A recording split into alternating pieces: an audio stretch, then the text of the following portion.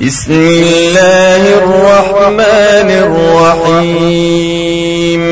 فإمداد دنند الله تعالى چعام مهربان ذات دے خاص رحم والا دے شروع کو تبت يدا أبي لهب وتب هلاك شل دوان لا سند ابو لهب او هلاك شل ما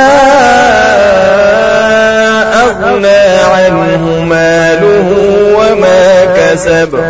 فائدہ ورنکړه د تمال د او هغه سیس چې د ګټل سيصلى نارا ذات لهب زرد چې ورنه نوزي به اور لمبو والا تا وامرأته حمالة